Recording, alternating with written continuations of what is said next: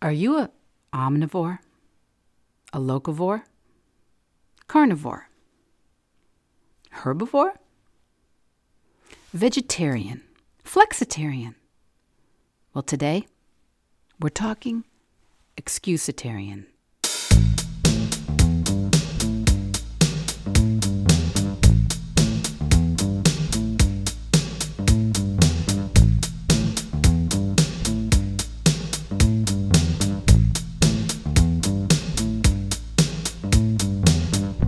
Welcome to Veg Your Best, the plant-based podcast.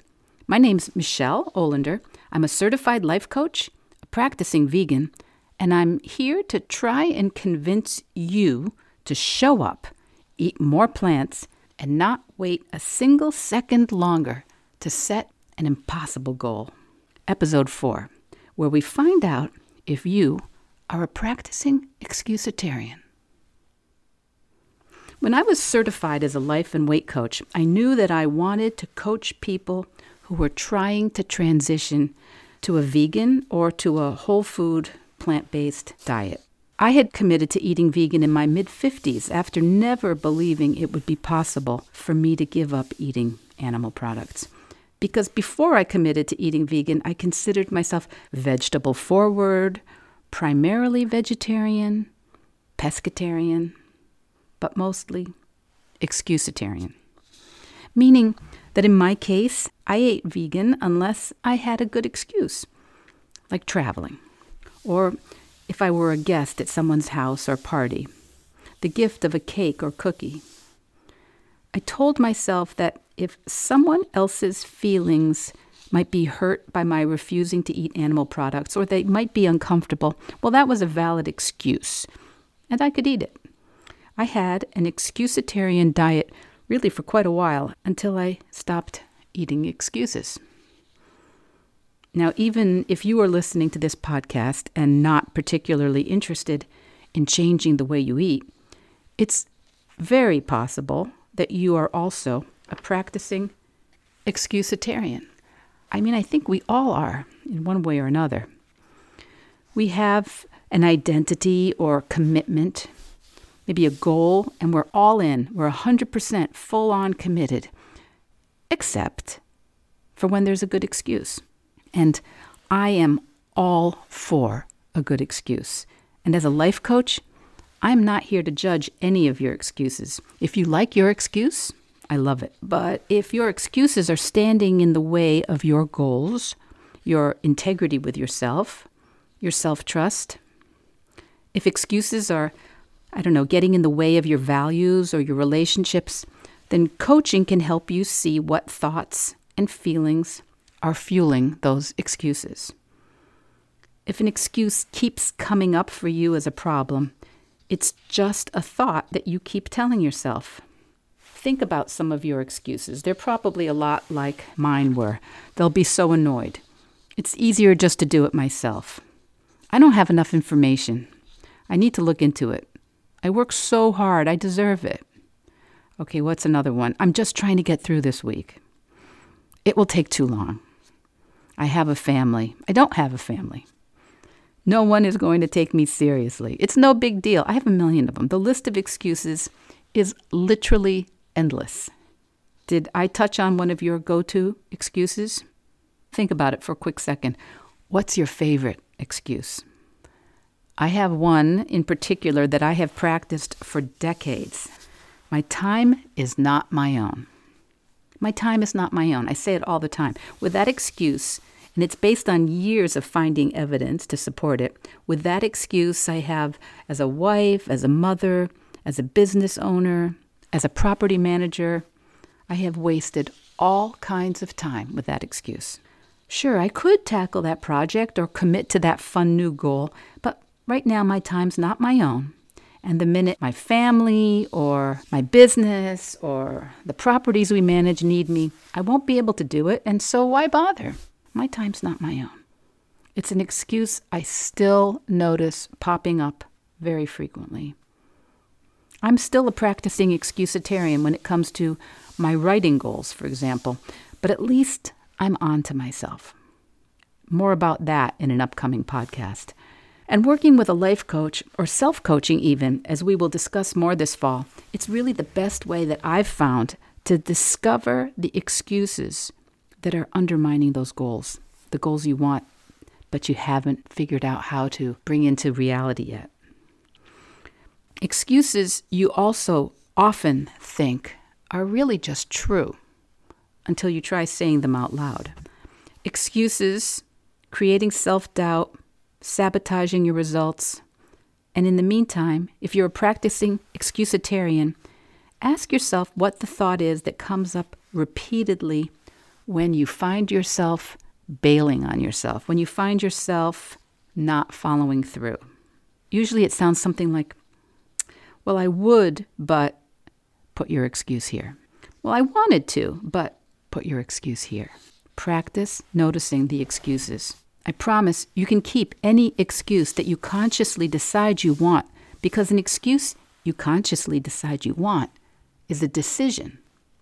If you try to reframe your excuse as a decision, how does that land? How does that feel? Can you say it out loud with a strong, powerful face? So here's my excuse from this morning. I wanted to get up and fill in a chapter outline in a book I'm writing about transitioning to a vegan diet in my 50s. So I had calendared, is that even a verb outside of coach speak? I had put on my calendar that I would write for 30 minutes on the book draft, 8:45 to 9:15 a.m. So I got up and I made coffee. Today as I am recording this, is the day after Labor Day, Monday. And there is no one in our weekend house but my husband and myself.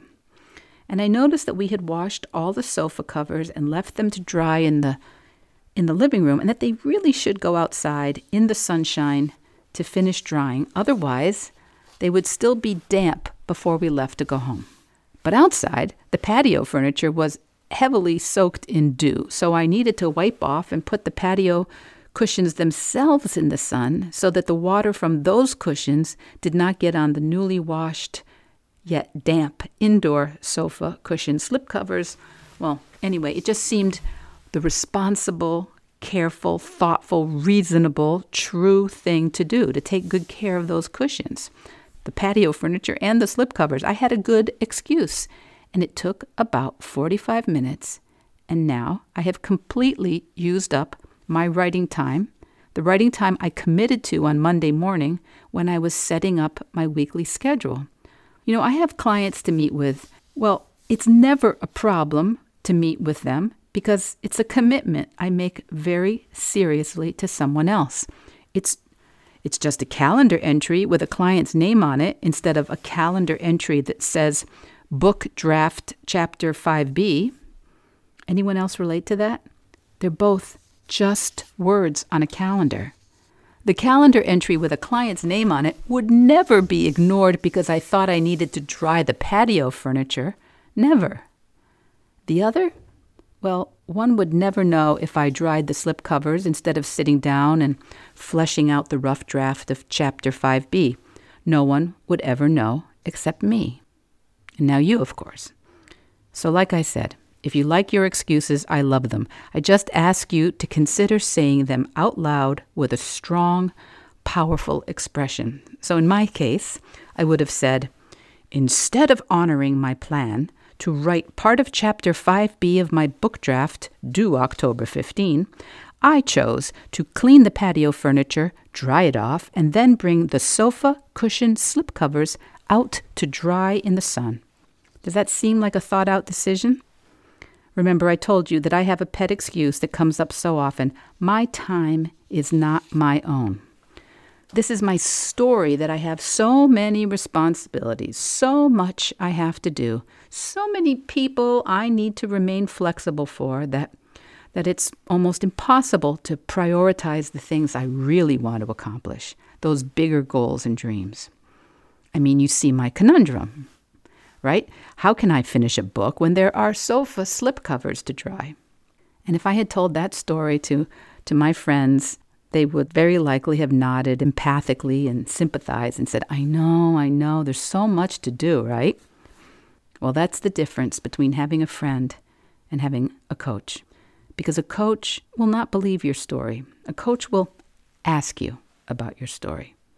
And a coach will ask you why you're choosing to believe your story. Because that's what an excuse is. It's a story. Usually it's a story you don't really want to examine all that closely. Excuses are stories that usually do not have words like I chose or I decided. Excuses are stories in a passive tense, kind of like, well, then life happened. The slipcovers were wet. There's so much to do. Everybody was waiting. When we're trying to eat differently than we have eaten for the past years or decades, a lot of stories come up, at least for most of us. We do hear so much about the person who finds out from the doctor that she's heading towards some type 2 diabetes or high cholesterol and just overnight changes to plant-based diet. But if that isn't happening for you, there's no reason to think that it's a problem. If you're someone who has been struggling with eating more plant-based or committing to a vegan dietary practice, ask yourself, what are your excuses and stories? I can share some of mine because I was 100% certain that I would never commit to a fully vegan diet. I was certain for years, 100%. I told myself the story that I ate very healthy, I ate almost entirely organic, grass-fed meats, animals that were treated more humanely, except, of course, when I was in a restaurant, because who knows what I was eating then. I told myself it would be too disruptive when we traveled if I couldn't have the local specialties. It would be maybe even disrespectful to the cultures that I was visiting. I told myself that I had already consumed so many animals. What difference would it really mean to the agricultural industry? I told myself that I had a lot of priorities and that cooking or eating differently would take up too much time, which is a good one, right? How much time do you think it takes not to cook meat, dairy, and eggs? So simple. You just cook and eat everything else. But I had another story or excuse that I would have to learn to cook all kinds of new things. It would just be too much. None of it was true. But it popped into my head all the time like it was true. You know, I had an identity as a child that it was good manners to just eat what you're given and be grateful for it. Probably the biggest excuse I had was that I wasn't comfortable asking for things to be done just my way. It seemed demanding, it seemed impolite, and my general way in the world is to try and just get along most of the time. It is possible my brother has a different viewpoint on my personality, but I don't really like a lot of examination or being questioned about why I'm doing something. And I'm an introvert. So generally being the center of attention is uncomfortable for me. You know, my husband and I were married at the mayor's office on Block Island, Rhode Island. There was no question. I did not want a wedding. The whole idea of being a bride, center of attention, was impossible for me. So there was that excuse. Being plant-based, asking for a vegan meal in restaurants without such an option on the menu, it just seemed completely impossible for someone with my personality. That was a big excuse I had, and it seemed very real. It seemed very true. It took practice. It took noticing the excuses and asking myself, well, if I didn't have that excuse, what would I do? Or what if I do ask for something and the waiter is unpleasant or unhelpful? So what? And I won't tell you that it hasn't happened. It has. And it really isn't a big deal. So all this to tell you that my excusitarianism is no longer really an issue for me in terms of how I eat. I do not eat animal products for ethical, environmental, and health reasons. But excusitarianism doesn't just go away. As I tried to illustrate with this morning's excuse to dry the patio and the slipcovers instead of doing the writing I had specifically scheduled to stay on track, excuses still hijack my attention and focus all the time. It's a practice of noticing what didn't go the way I planned or hoped and looking for the reasons, looking for what got in the way. And what gets in the way is always a thought. Is that thought a decision? Is it a choice? Or is that thought an excuse? I never thought that I could commit to practicing a vegan diet until I stopped thinking that way. I started thinking, I can start practicing a vegan diet. I started thinking, I can do this sometimes, most of the time. I can do it imperfectly. I started thinking, I can see how it goes when we travel. I started thinking, plenty of other people seem to do it. And I started paying attention to how those other people asked for what they wanted. I started thinking, some people might be annoyed, but I'm probably already annoying them. I started thinking I may sometimes miss out on some cultural foods, but I sure as heck don't miss out on most of the culture when I travel. That is my favorite part of travel, the history, the geography, the architecture, and the art. Bit by bit, I practiced acting like those excuses weren't really 100% true. Because, spoiler alert, excuses aren't true. We make them up, like all the rest of the thoughts we have. And we can still make them up. I still have excuses. This one came up recently. This excuse, it's rude to talk politics over dinner with people you don't know very well.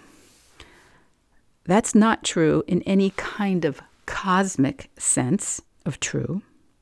It's just a thought some people made up, and it's an excuse I am super happy to hold on to when the occasion arises. So if you have excuses or thoughts that you are consciously choosing, that is as it should be.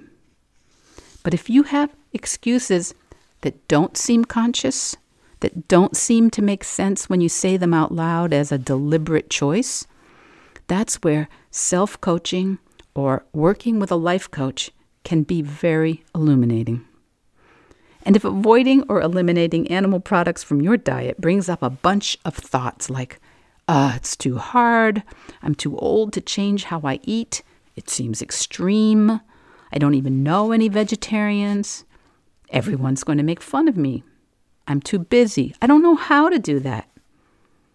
I just want you to know that those are excuses that can easily be overcome with just a little bit of self-inquiry, a little bit of thought work. We will talk a lot more about thought work, about managing our minds when we're trying to accomplish something. Because if you're thinking the excuse or thought that you don't know what you would eat if you gave up meat, well, then you don't really create any movement. Your actions don't change much. Your thoughts don't expand.